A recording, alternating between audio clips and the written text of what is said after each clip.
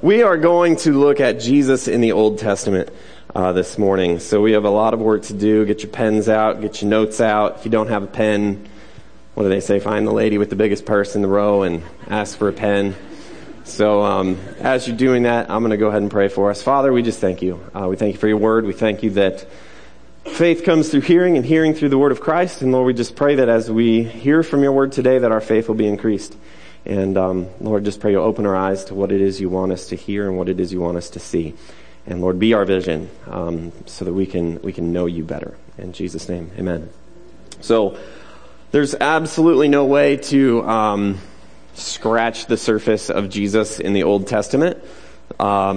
So 30 or 45 minutes isn't going to do justice to all that could be done. So there's 39 books in the Old Testament. We could do that for 39 years and look for Jesus for that long, and we still wouldn't even hit it all. So what I'm going to do this morning is hopefully give us some reasons why we need to look for Jesus in the Old Testament, and give us kind of some tools as to how to do that. How do I find Jesus in the Old Testament? And one of the things I was thinking about is why would we do that? Why would we look for Jesus in the Old Testament? Because we know that Jesus in the New Testament, his name's there, the stories are there of his life. We can read it, and even we don't even have that down very well, some of us. And so we know that at least I did. I grew up hearing the Old Testament a lot, and as a kid, we'd learn all their characters in the Old Testament, and you'd want to be like those people, or you didn't want to be like those people, and you'd learn why, and then you'd hear a bunch of stories, whether it was the battles of Israel or whatever it was that you wanted to place yourself into that story, and they were neat stories, or there's poems and songs that we make you feel good every day or whatever that you read, and then there's law and the prophets that sometimes you skip over because you don't really understand it. What I hope to get, hopefully what we get out of today is that Jesus is kind of a thread that brings the Old and New Testament all together. And this is not my words. This is not something I thought up. This is something that Jesus thought up. So look at your notes. Number one, why do we need to see Jesus in the Old Testament? Because number one, Jesus said that the Old Testament pointed to him. He said the Old Testament pointed to him. If you have a Bible, turn to John chapter 5. And as you're turning there, at this point in time, Jesus was with a group of Jewish people. There were probably a lot of Jewish religious leaders in that group as well. And he was really beginning to tick them off, basically. Jesus did a couple things. We'll see what those are. The first thing he was doing was healing a man on the Sabbath day. So if you know anything about the Sabbath day, it is one of the 10 Commandments. Anybody know which one? Number 4. Very good. Somebody over here said it, maybe. Fourth commandment. It's in Exodus 20, verse 8 through 11. It says, "Remember the Sabbath day to keep it holy. 6 days you shall labor and do all your work, but the seventh day is a Sabbath to the Lord your God. On it you shall not do any work, you or your son or your daughter or your male servant or your female servant or your livestock or the sojourner who is within your gates. For in 6 days the Lord made heaven and earth and the sea and all that is in them, and rested on the seventh day. Therefore the Lord blessed the Sabbath day and made it holy." So the Jewish people were told by Moses in the law that was given to him by God that they were to rest on the seventh day, on Saturday. And it was very important to them, and it was a day where God set it aside as a sign to them to remember God, their creator, who created for 6 days and then rested on the seventh. And also it was a sign to them to remember God, their Savior, who saved them out of Egypt from the slavery there, and who brought them into his rest and his safety and his freedom that only he could give. So that is what the Sabbath was about. And there was one other thing about the Sabbath day. In Exodus 31:14, it says, "You shall keep the Sabbath, because it is holy for you. Everyone who profanes it shall be put to death. Whoever does any work on it, that soul shall be cut off from among his people." So if you broke the Sabbath day and did work, you could and would be put to death.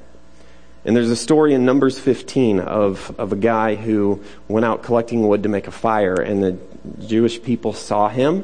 And they went to their leader Moses and said, "Hey, this guy's collecting wood on the Sabbath. What do we do?" And so Moses asked God, and God said, stone him. So God took his law very seriously, and the Jewish people took his law very seriously as well.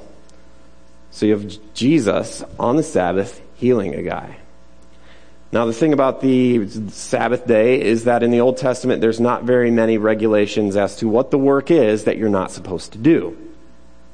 So you'd think if God said don't work on the Sabbath, there'd be a list of 50 things you shouldn't do, and then if you don't do those, you'll be okay.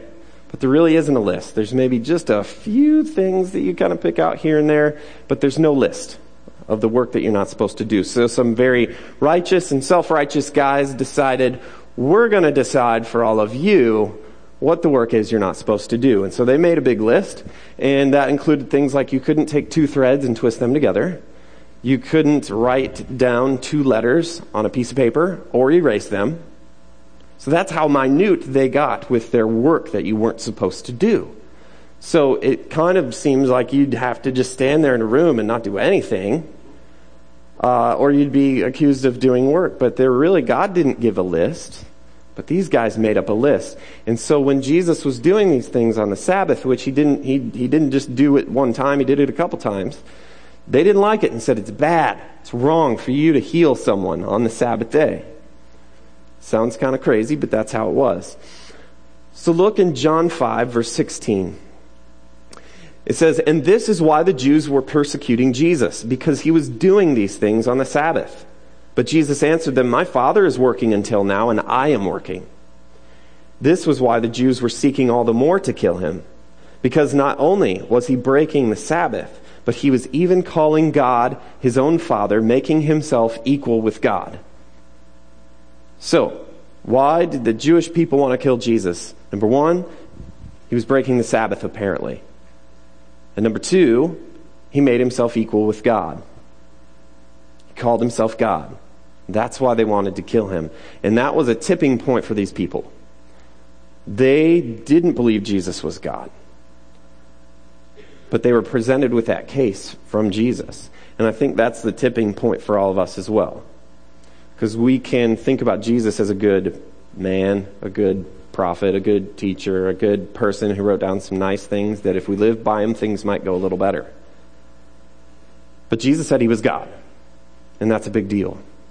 If I got up here this morning and my first thing was, you know what? I've got something to tell you guys. I'm God. And there's nothing you can do about that. Probably the big group of you would come up and throw me off the stage. So you don't just be a good guy. I think I'm a pretty good guy, Can't be just a good guy who gets up and says, I'm God. And that's what Jesus did. I went to Cedar Point with students a couple weeks ago. And my plan was on the bus. We took a bus. We had 56 people, 50 kids, 6 adults. And on this bus you can watch movies. And so my plan was this 3-hour trip to Cedar Point at 7 a.m. I was going to sleep. And that, don't laugh. It happens. It has happened before. I've slept on that bus. And so usually the guy in charge of the trip, me, gets to sit in the front seat near the driver so that I can have the little microphone to tell everybody to do whatever they do or make dumb jokes or whatever I do on it. So my plan was to sleep on the way there at 7 o'clock till we got there 9:30 or 10, and then I'd sleep on the way back when we left at 10 p.m. and got home at 1, and I would be good to go the next day. Well, our bus driver had different ideas. He was a super nice guy, one of the nicest guys I've ever met. He just moved here from LA, and he and I talked the whole way there. I even had a pillow. I brought a pillow, and he saw my pillow, but that's okay. So we talked the whole way there, and then on the way back, after 12 hours of walking around in 100-degree heat, and you'll want to sleep, we talked, okay? And there's other people who can attest to the truth of that. So we talked for 5 hours, and it was a great talk, and I would have rather not have slept. Because we ended up on this conversation. Is Jesus God? Is he just a good guy? Is he just a prophet? Or is he just a big fat liar that we should write off as some nutcase? And that was our discussion for a good chunk of it. And so this is what these people were being presented with from Jesus. And they were, at this point, probably a disrupted beehive of a group of people. And they wanted to kill him. And there were numerous times that they tried to do so. And so he begins to tell the people why he has the authority to do it. There are times when they try to kill him and he just disappears. But this time he chose to stick around and talk to him. So he begins to tell them why he has the authority to heal on the Sabbath. And then he tells them and gives them proof to try to show them things that bear witness about who he is and what he has done. In the Jewish culture and in the law that God gave them, you had to have at least two other witnesses to prove yourself to be true. Okay? So now a lot of times Jesus will start out by saying, "Truly, truly, I say to you."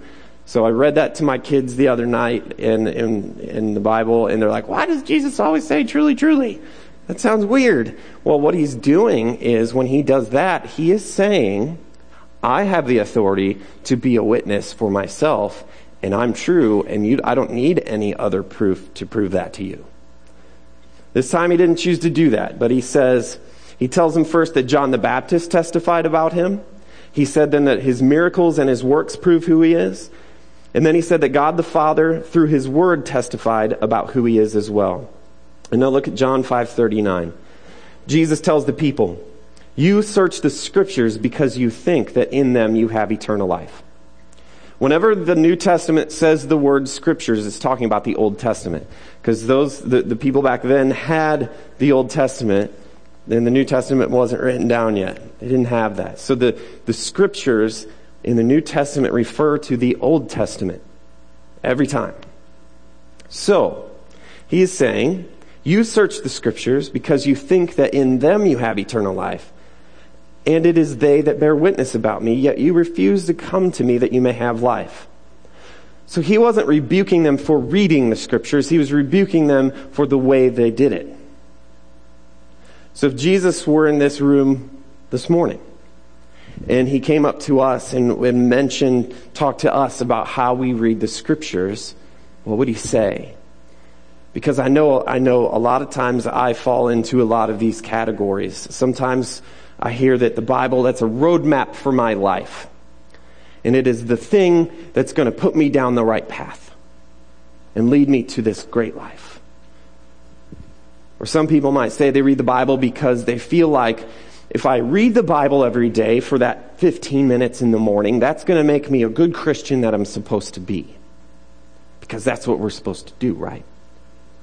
Or how many times have I tried to read the Bible in a year? Because, boy, I've tried so many times, and about February 20th, I'm done, right? And then I feel guilty because I just didn't do it right. Some people might say they read the Bible because, it's a good literary work that we've got to read. When I was in high school, I went to public high school, and we read part of the Bible in a class as a literary work. Some people might say that. So some people might say they read the Bible because it's the thing that gets me through the day. It's the thing that's going to bring life to my day. These words. We could go on and on. There's a million reasons. I know that when I was in grade school, from kindergarten through 8th grade in a Christian school, I read the Bible to get a good grade. That's why I did it for 9 years. No other reason. I didn't start reading the Bible on my own for myself to learn something till I was about 19. So we could go on and on about those things. And Jesus is telling these people, he's like, if you think that if you study enough, know enough, obey enough, that somehow that through that God's going to give you grace and he's going to give you eternal life and he's going to give you that good life and that good day that you think you're going to have by reading some words, you've missed the point. He says, you've missed the point because it's they that bear witness about me. And then he says, yet you refuse to come to me that you may have life. So, how many times have we read God's word and the primary focus has been on ourselves and not on Christ?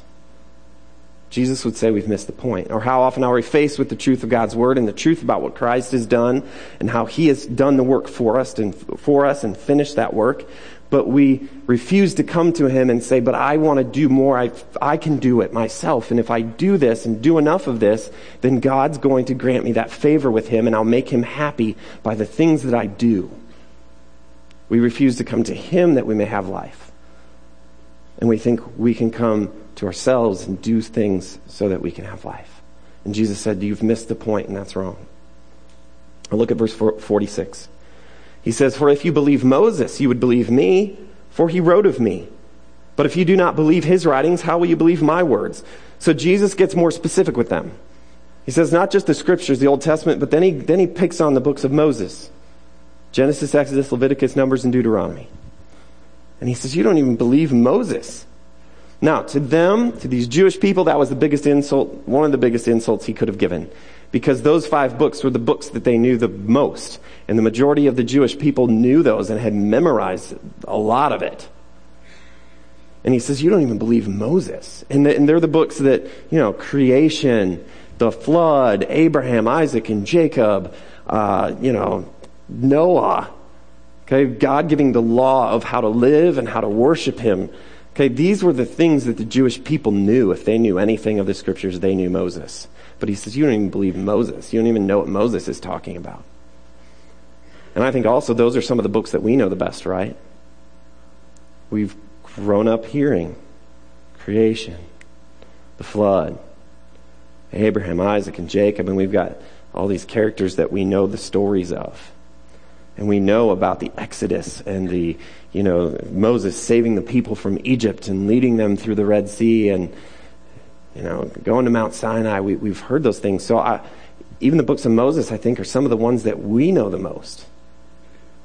But he says, you don't even understand it. And so he says, if you haven't seen me, if you haven't seen Jesus in the Old Testament, if you haven't seen Jesus in Moses, you've totally missed the point of the Old Testament. So Jesus said the Old Testament points to him. Number 2, Jesus taught others how the Old Testament is about him. So he not only said it, he taught it. So turn your Bibles to Luke chapter 24. We're going to start in verse 13. And while you turn there, basically at this point too, Jesus had risen from the dead. The women had gone to his tomb and found it empty and found an angel. Then they ran back to the disciples and said, he's gone. He's not there. We saw an angel. Peter runs there. He sees the same thing. So the same day, verse 13. This is one of my favorite stories in the whole Bible. So we're going to read the whole thing. Verse 13. That very day, 2 of his disciples, were going to a village named Emmaus, about 7 miles from Jerusalem. And as they were talking with each other about all the things that had happened, while they were talking and discussing together, Jesus himself drew near and went with them, but their eyes were kept from recognizing him. That is the ultimate big brother trick that I wish I could pull. If you hear people talking about you, then you just, move into the conversation with them. You can blind their eyes, they don't recognize you, and then start talking, and you can find out all they think about you.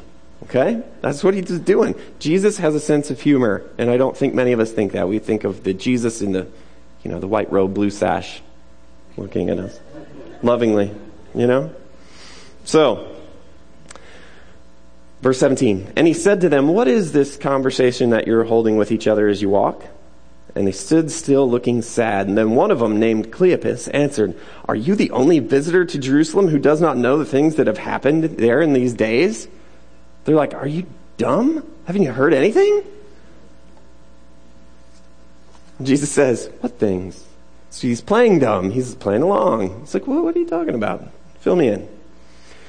So they said to him, concerning Jesus of Nazareth, a man who was a prophet, mighty in deed and word before God and all the people, and how our chief priests and rulers delivered him up to be condemned to death and crucified him. But we had hoped that he was the one to redeem Israel. And besides this, it is now the 3rd day since these things happened. Moreover, some women of our company amazed us. They were at the tomb early in the morning, and when they did not find his body, they came back saying that they had even seen a vision of angels who said that he was alive. And some of those who were with us went to the tomb and found it just as the women had said, but him they did not see. And Jesus said to them, "O foolish ones and slow of heart to believe all that the prophets have spoken." Now he turns the tables and says, "Are you dumb?" He says, "Wasn't it necessary that the Christ should suffer these things and enter into his glory?" So they still don't know who he is. They just said, "We thought this guy, and we thought he was the Messiah. But now it's 3 days later and he's gone." And Jesus is like, "What? Why don't you know this? You should have read the prophets." That's what he said. You're slow of heart to believe what the prophets had spoken. So Jesus is saying, I know what's going on. You guys don't. Verse 27, this is the most important verse in the whole passage. "And beginning with Moses and all the prophets, he interpreted to them in all the scriptures the things concerning himself." So he started with the 5 books of Moses. Then he went to the 17 prophets of the Old Testament. And then he filled in everything in between in a 7-mile walk. I don't know how long that takes, but explain to them how he was all over the Old Testament. I wish I was at that class. And then, in verse 28, it says, "They drew near to the village to which they were going, and he acted as if he were going farther." So Jesus, he's walking along, and he's like, "Oh, see you guys, I'm going to keep going." He's got a sense of humor. So he acted like he was going further, but they urged him strongly, saying, "Stay with us, for it's toward evening, and the day is now far spent." So he went in to stay with them. And when he was at the table with them, he took the bread and blessed it and broke it and gave it to them. We've heard that before. And their eyes were opened and they recognized him. And then they said, "Jesus," and then he vanished. He's like, "See ya."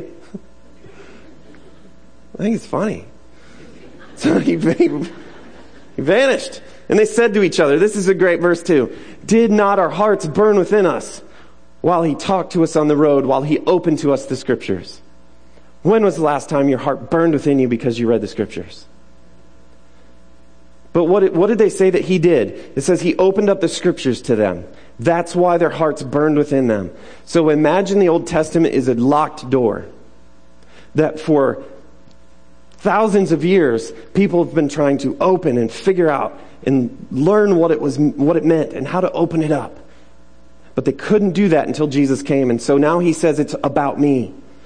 He gives them the key to open that door to the Old Testament. And when he did, their hearts burned within them. I know when I was a kid that we would always get out of our car. We would go to the back door, which for some reason, as I remembered, never had a light over it. So we'd get out of the car, and whoever ran up to the door first was like, "Dad, give me the key." Okay, or my mom would be like, "Honey, where's the key?" "Oh, hold on, I'm coming." And you get the key, try to look through all the 50 keys on his key ring. I didn't find it. Oh, it's the wrong one, And so you had to learn, like when I was old enough, to take the car, you had to learn what the key felt like, pretty much. Okay? We don't open doors without the key. We almost don't even touch the door. So he's saying, I'm the key that opens the door of the entire Old Testament. And the thing is, when we read the Old Testament, when we read the entire Bible, whatever we read, our hearts need to be burning within us. There's a story about John Wesley, who's an 18th century preacher and the founder of the Methodist Church. The story goes that people would ask him, "How much should I read the Bible? How often should I read the Bible? What do I do with this Bible?" And here's his answer. He said, pick a passage, pick a verse, and read it, and read it again, and read it again, and read it again until it burns. He said, read until it burns. And I think what he was talking about was Luke 24, because he knew that unless people read the Bible to see Jesus, they're missing the point. If they're reading that Bible just to do the duty, of reading their Bible every day or reading the Bible so that they get something good out of it, with missing Jesus, they miss the point. So we need to read the Bible till it burns. Read until we find Jesus. And then they had another response, these two disciples, in verse 33. And they rose that same hour and returned to Jerusalem, and they found the 11, and those who were with them gathered together, saying, "The Lord is risen indeed. He has appeared to Simon." That's Peter. Then they told what had happened on the road and how he was known to them in the breaking of bread. So what happened when they figured out that the scripture was about Jesus and saw something new that they hadn't seen before? They had walked almost 7 miles to Emmaus, and they turned around from whatever they were going to do there. They turned around and stopped and ran back to these people and said, "We get it now. He is risen."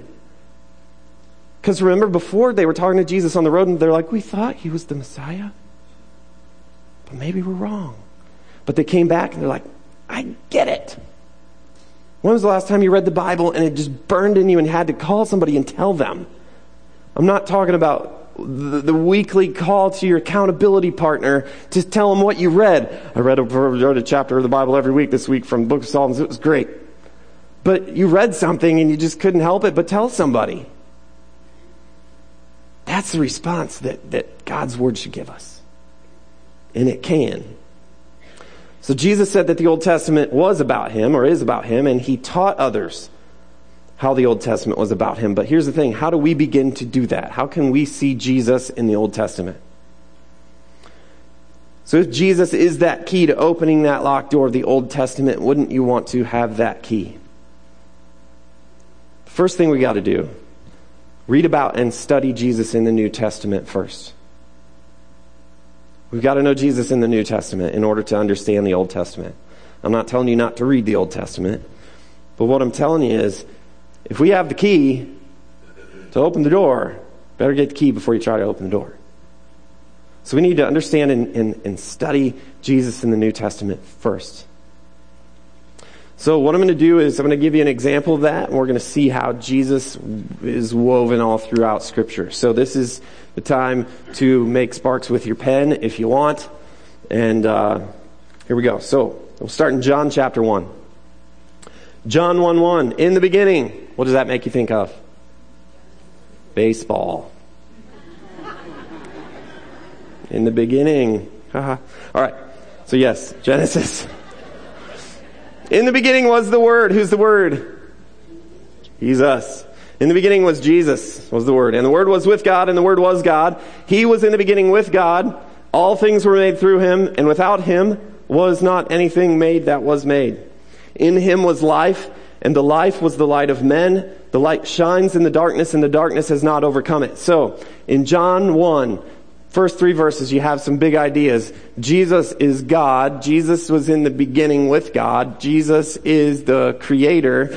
And Jesus brings light to darkness. Now, you go to Genesis 1.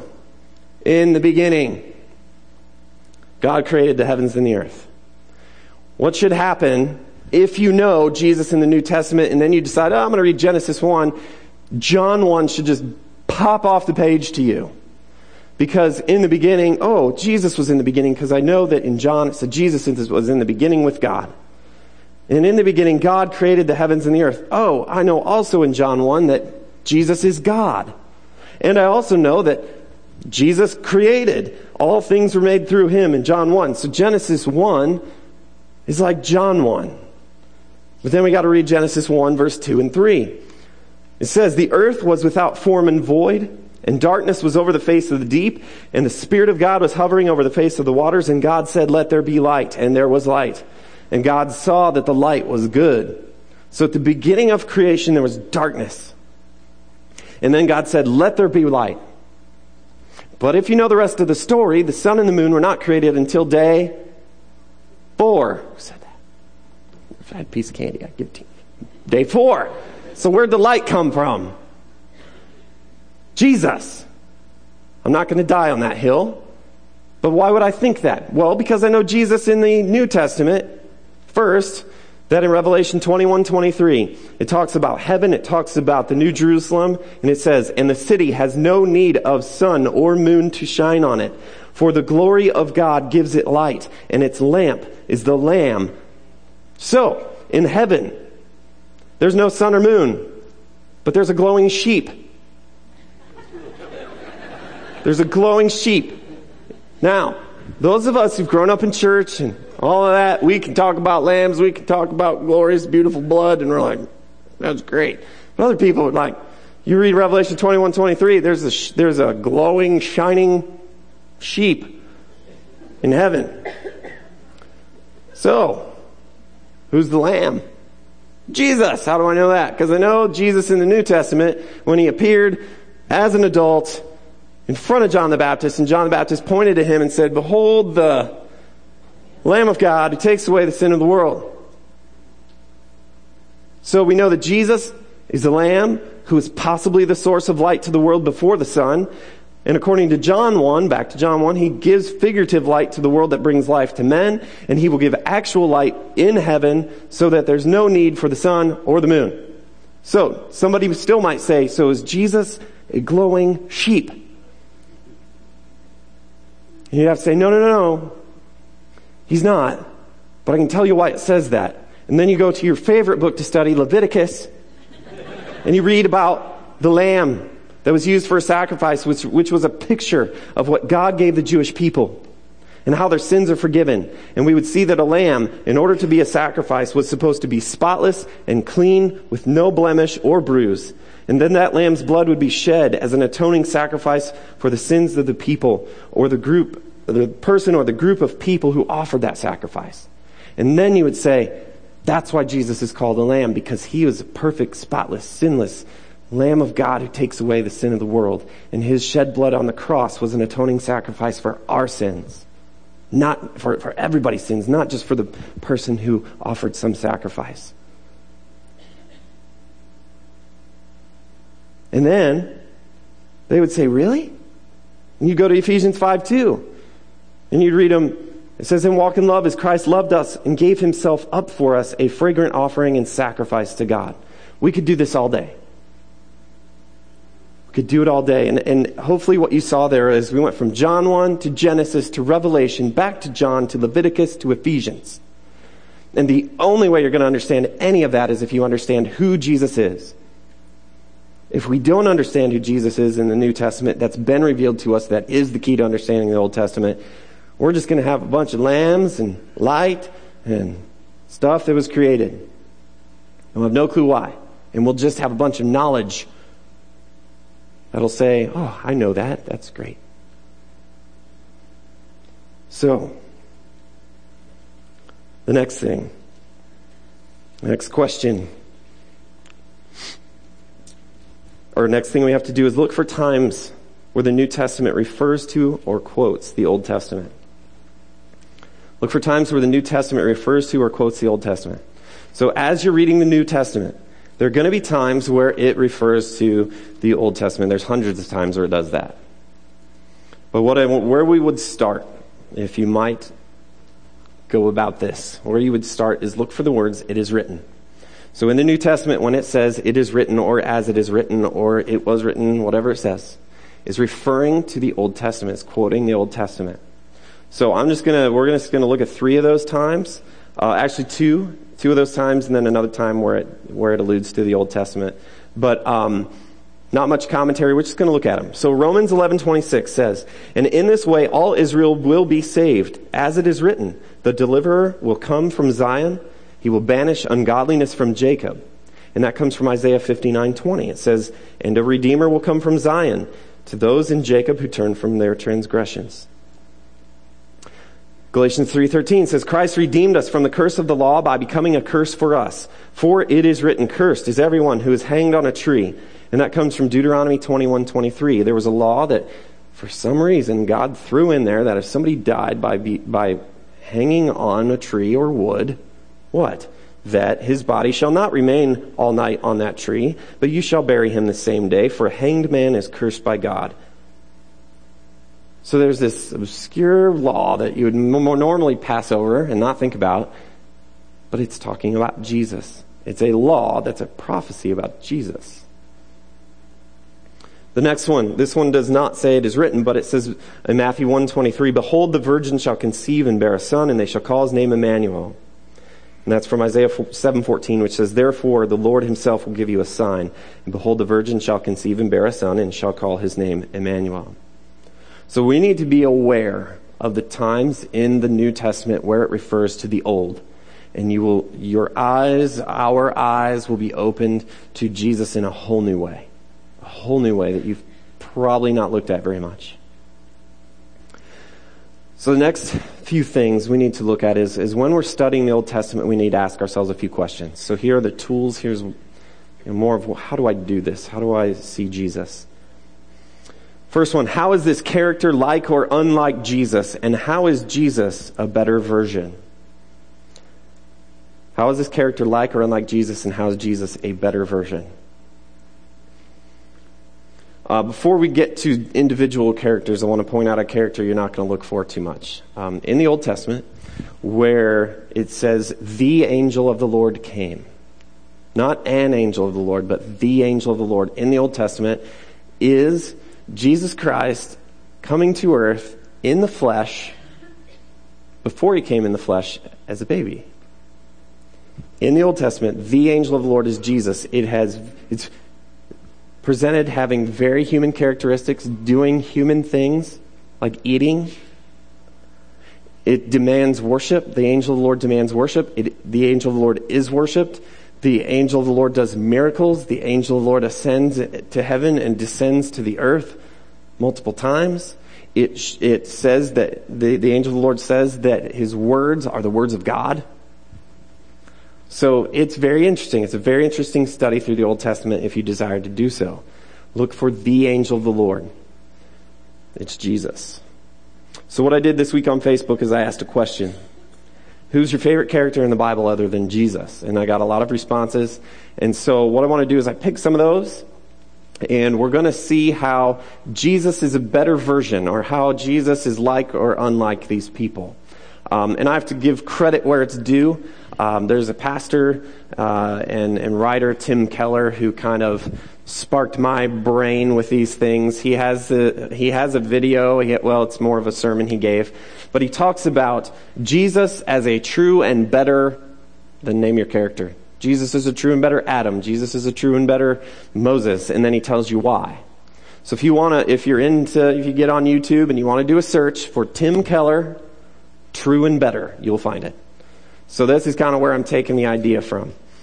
So we're just gonna go through a few of them. So starting with Jonah, you thought we were done. Just as Jonah was alive in the belly of a fish for 3 days, and then emerged still alive to preach repentance and hopefully be received by 120,000 Ninevites. Jesus did a greater work by spending 3 days dead in a grave and resurrecting, not just to preach repentance, but to grant repentance and to give eternal life and be received not just by 120,000, but to all who would receive and believe in him.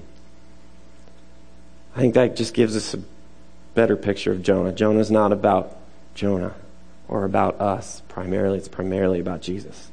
Next one, Job. Job was an upright man who feared the Lord, and God allowed him to be afflicted and tested by Satan and have all but his life taken from him. And then God graciously restored back to him what he had lost. So like Job, Jesus was not only an upright man who was tested by Satan, but he was a perfect man who was tested by Satan. And he freely gave up even his life and had that life restored by the power of God, the same power that's at work in all of us who believe. That's what Job's about. Job's about Jesus. Joseph. There's a million things we could say about Joseph and Jesus, but here's a few. Like Joseph, Jesus was betrayed by his brothers, resisted temptation, and ended up at the right hand of the king in a position to save us, his family. Next one, Samson. Like Samson, Jesus is a great judge and defender of his people, who in the end, though being afflicted, conquered his enemy. But unlike Samson, it was the sin of others and not his own which led to his death. The next one, and this is not one I had thought about until it was given to me on Facebook. Hannah. Just as God gave Hannah a child who would serve God his entire life, all of those, or all of us who have become children of God through faith, have been given to Jesus as a gift by God the Father, so that we can do the good works that he has prepared for us in advance. Hannah's about Jesus. Next one, David. Just as David defeated Goliath the giant with a rock, so that the Israelites would not have to be slaves, Jesus is the rock who defeated the ultimate foe called sin, and his victory has become our victory, and we no longer have to be slaves of sin. The next one, Adam. This is straight out of Romans 5. Just as sin came into the world through Adam, and death through sin, and so death spread to all men because all sinned, and just as one trespass led to condemnation for all men, so one act of righteousness by Christ dying on the cross leads to justification and life for all men. For as by one man, Adam, his disobedience, the many were made sinners, so by the one man, Jesus, through his obedience, the many will be made righteous. So Jesus is better and is a better version of all these characters. Now, not every character in the Bible Jesus is like. But there's a great number of them. And when he's not like or unlike one, maybe there's a connection. So here's one that whoever sent it to me on Facebook thought they were being funny. And they said, my favorite character in the Bible is Bathsheba, because that's my cat's name, was the response on Facebook. So,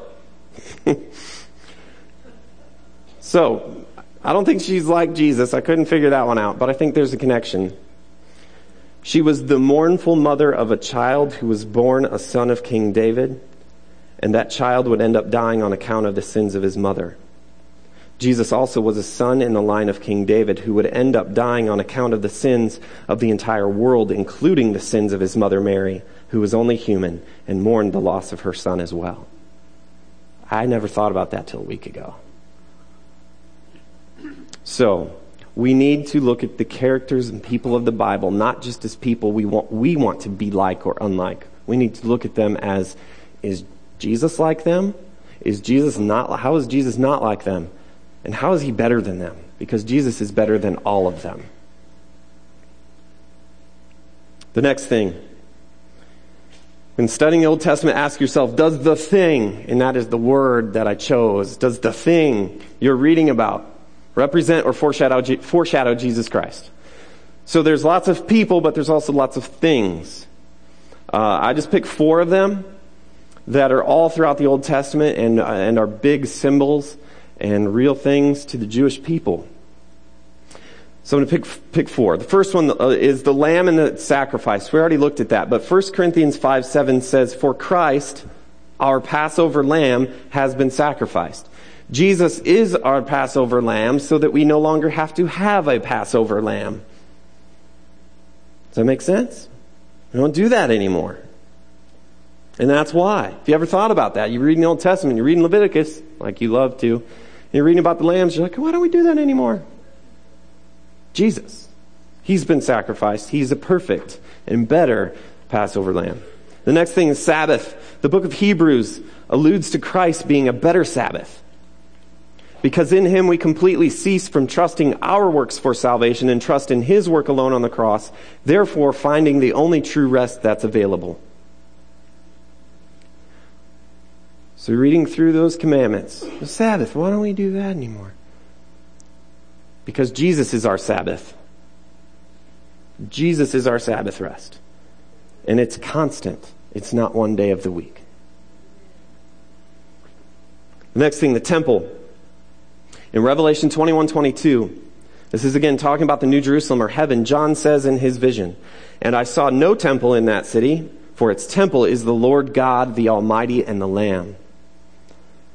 Jesus is the temple. He's a better temple that one day every knee is going to bow and worship at. There's no need for a temple anymore. The last thing is a rock. 1 Corinthians 10:4. And this is talking about the Israelites who wandered around in the wilderness after being rescued from Egypt. It says, "And all drank the same spiritual drink, for they drank from the spiritual rock that followed them, and the rock was Christ."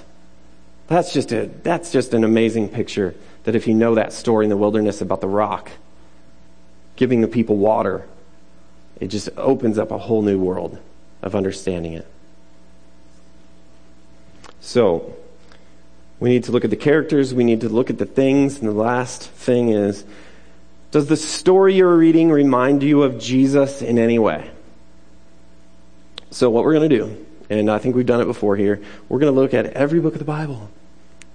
And or the Old Testament. Look at every book in the Old Testament. And we're going to see how Jesus is the main theme in each book. So, here we go. In Genesis, he is the seed of the woman who will ultimately crush the serpent. In Exodus, he is the Passover lamb whose blood rescues the people, and he is the deliverer who frees his people from slavery. In Leviticus, he is the great high priest who has been tempted in every way that we have been, but without sin. In Numbers, he is the cloud and the fire who leads his people, and he is the rock who, when struck, provides living water. In Deuteronomy, he is the prophet like Moses and our city of refuge. In Joshua, he's our captain who leads us to the promised land. In Judges, he is the lawgiver and the judge who stands up for his people. In Ruth, he is a kinsman redeemer who joyfully takes the burden of others and loves them unconditionally. In 1 and 2 Samuel, he is the prophet of the Lord, and he is a true shepherd who defeated the giant of sin, and that victory is imputed to all of his people.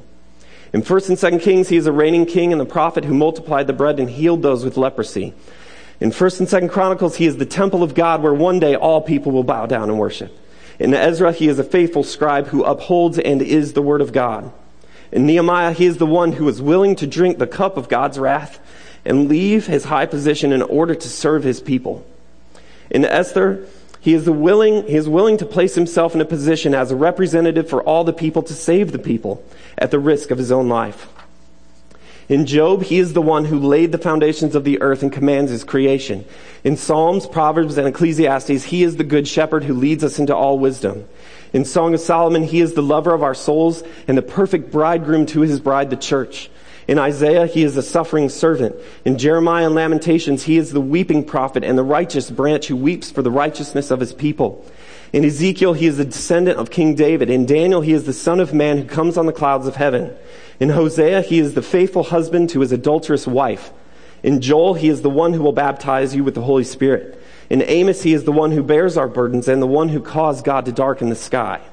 In Obadiah, he is a mighty Savior. In Jonah, he is a forgiving God. In Micah, he is the Ancient of Days. In Nahum, he is the avenger of his people who is slow to anger and great in power. In Habakkuk, he is a great evangelist who prays and intercedes on behalf of his people. In Zephaniah, he is the restorer. In Haggai, he is the dew from heaven who brings life. In Zechariah, he is the pierced son. And in Malachi, he is the son of righteousness. So,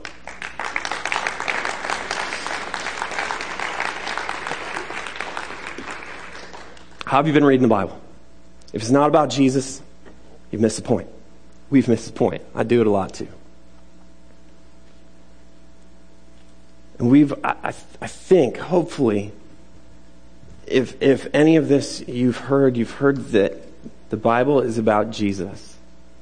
And I think there might be some of us, including myself in here, who read the Bible at times and we do it thinking that in our knowledge and study and work, learning the Bible, that in that we have eternal life. But it's in Jesus that we have eternal life. And He's the one that rescues us. He's the one that gives us true rest. And there's nothing else. Maybe you've been scared of the Old Testament. Here's what I'll tell you. It's neat when you see all this stuff, but it takes work. It takes work. And like John Wesley said, I'd rather you read the same passage over and over and over and over again until it burns, until you've seen Jesus, until you've asked somebody, I can't see Jesus. How do I see Jesus? And then you help each other do that. Maybe all you've done is read the Bible and think that that is the thing that gets you eternal life, and you've never come to Jesus for life.